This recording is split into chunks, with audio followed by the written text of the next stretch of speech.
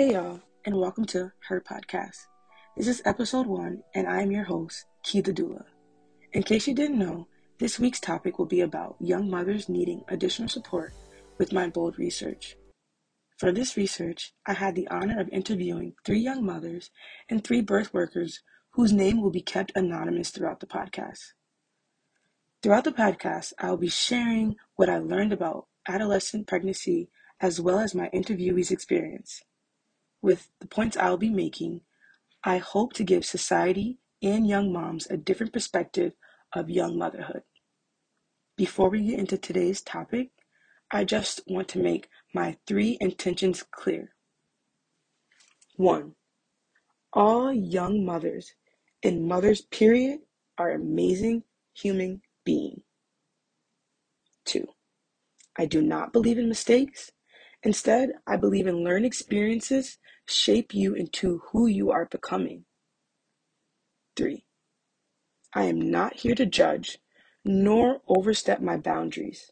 The purpose of this research is to initiate healing, show young mothers that they aren't alone, and lastly, give young mothers and the world a different perspective of young pregnancy.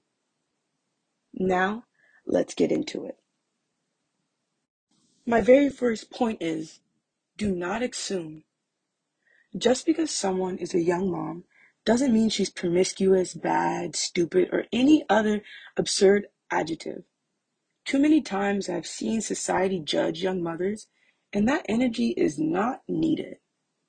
In regards to promiscuity, just to make this clear, regardless of whether someone sleeps with a lot of people or not, I just have one thing to say about how many times it takes someone to become pregnant. Once. Just once. I'm totally backed by science on this, guys. There's no question that the only way to completely prevent pregnancy is to not have sex at all.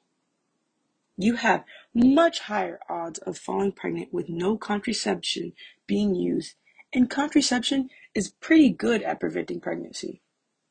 Unfortunately, however, no contraceptive is 100% reliable.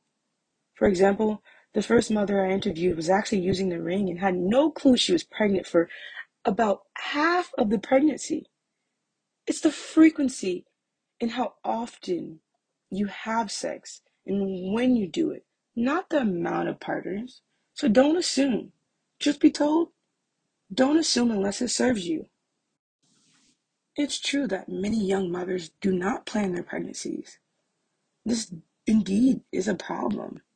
But to address this, the reproductive health and justice community must take a look at the larger systems that deny young women, especially young women of color, low income, and immigrant young women, the information, material, and resources to prevent pregnancy.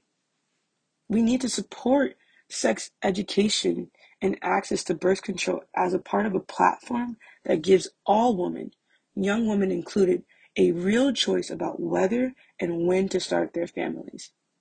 We need to support young women who become pregnant and choose to terminate their pregnancies by eliminating the Hyde Amendment, which bans federal funding for abortion. We need to have the hard conversations around child sexual abuse and dating partner violence that are completely ignored in mainstream conversation about young pregnancy. We need to fix the educational system that shuts out these young women, denying them opportunities for which they might decide to delay starting families.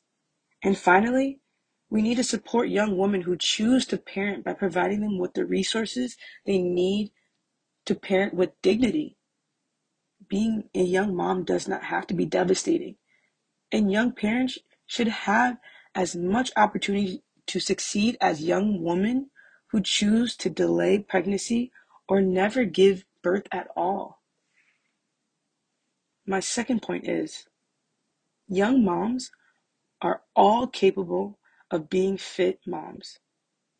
I say capable because this applies to every parent, no matter what age. Teenagers are thought to be too young to be good parents. Good parenting is a skill learned over time, and as many moms would agree with, can be challenging at any age. The same challenges I saw younger mothers struggle with as a doula, older mothers, especially first time mothers, struggled with the same thing.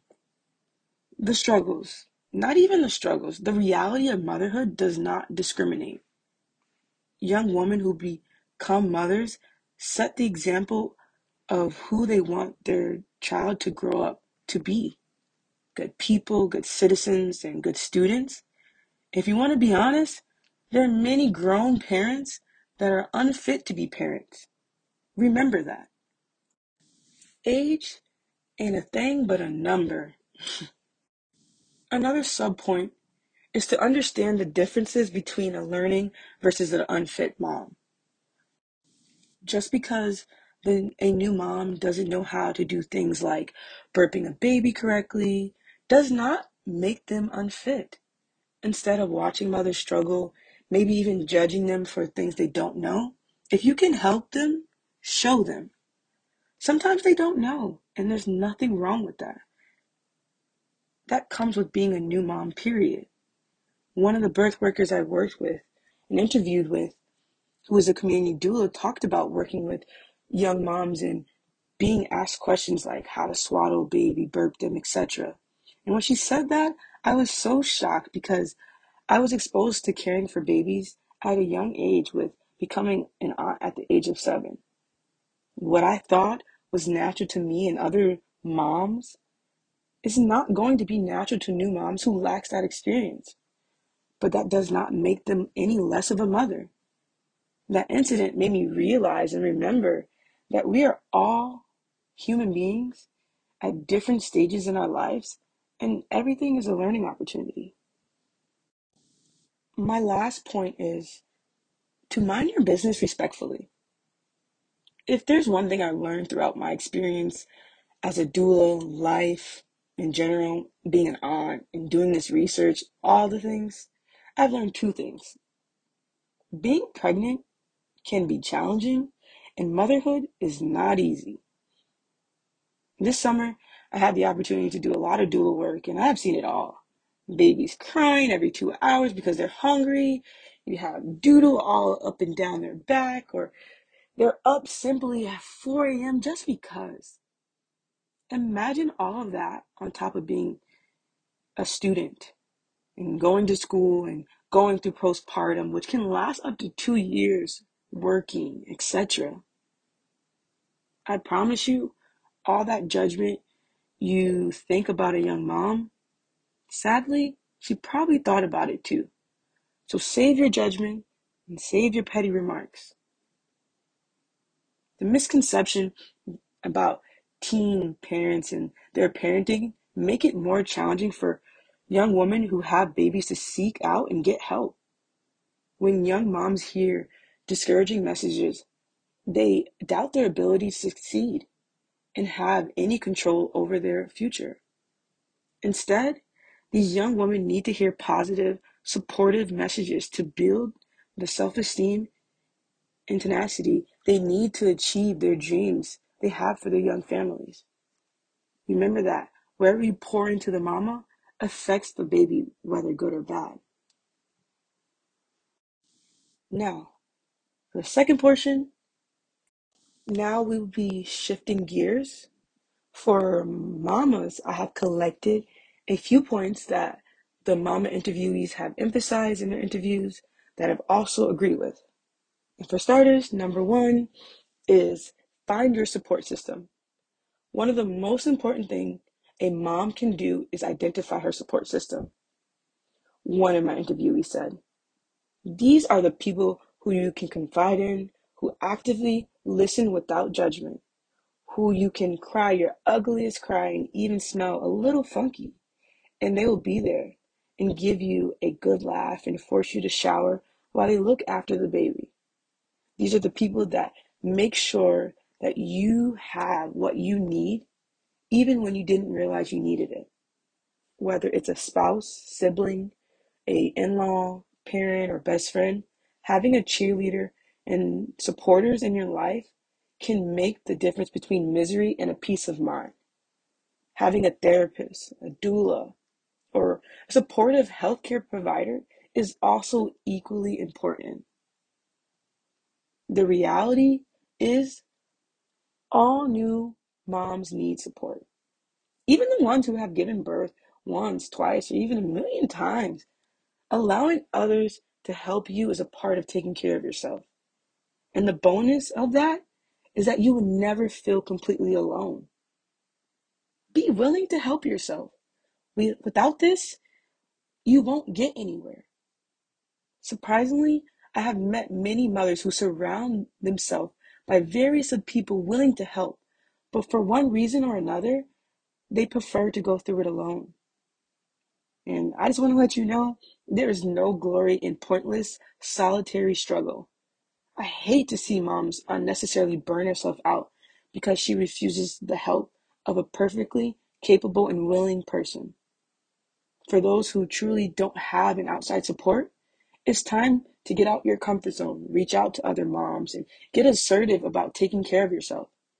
You owe it to yourself and your child. My second point, which is very important to me, is to heal so your children do not have to heal from your experiences. Children are said to be like teachers in tiny bodies. They're master teachers who come to show and teach things that mothers need to heal in order to grow and evolve.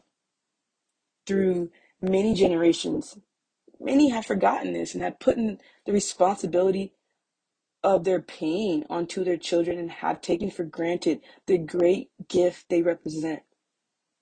As I mentioned in the beginning, children are teachers. They show parents their triggers, the things they need to heal, the parts of them they're not willing to accept as their truth. Just know that when they see that you're capable of healing, learning, willing to change for the better, then they will also be more willing to do the same. They will be willing to accept responsibility in the future. They'll be willing to see life as a big lesson that they can use for growth. And most importantly, the relationship they're able to establish with you as their parent will determine the type of relationship they will have in the future with their children and others they will come across. This kind of relationship should consist of love, respect, and healthy boundaries. It's up to you to take back your responsibility for your unresolved traumas, which is one of the many lessons children are here to teach.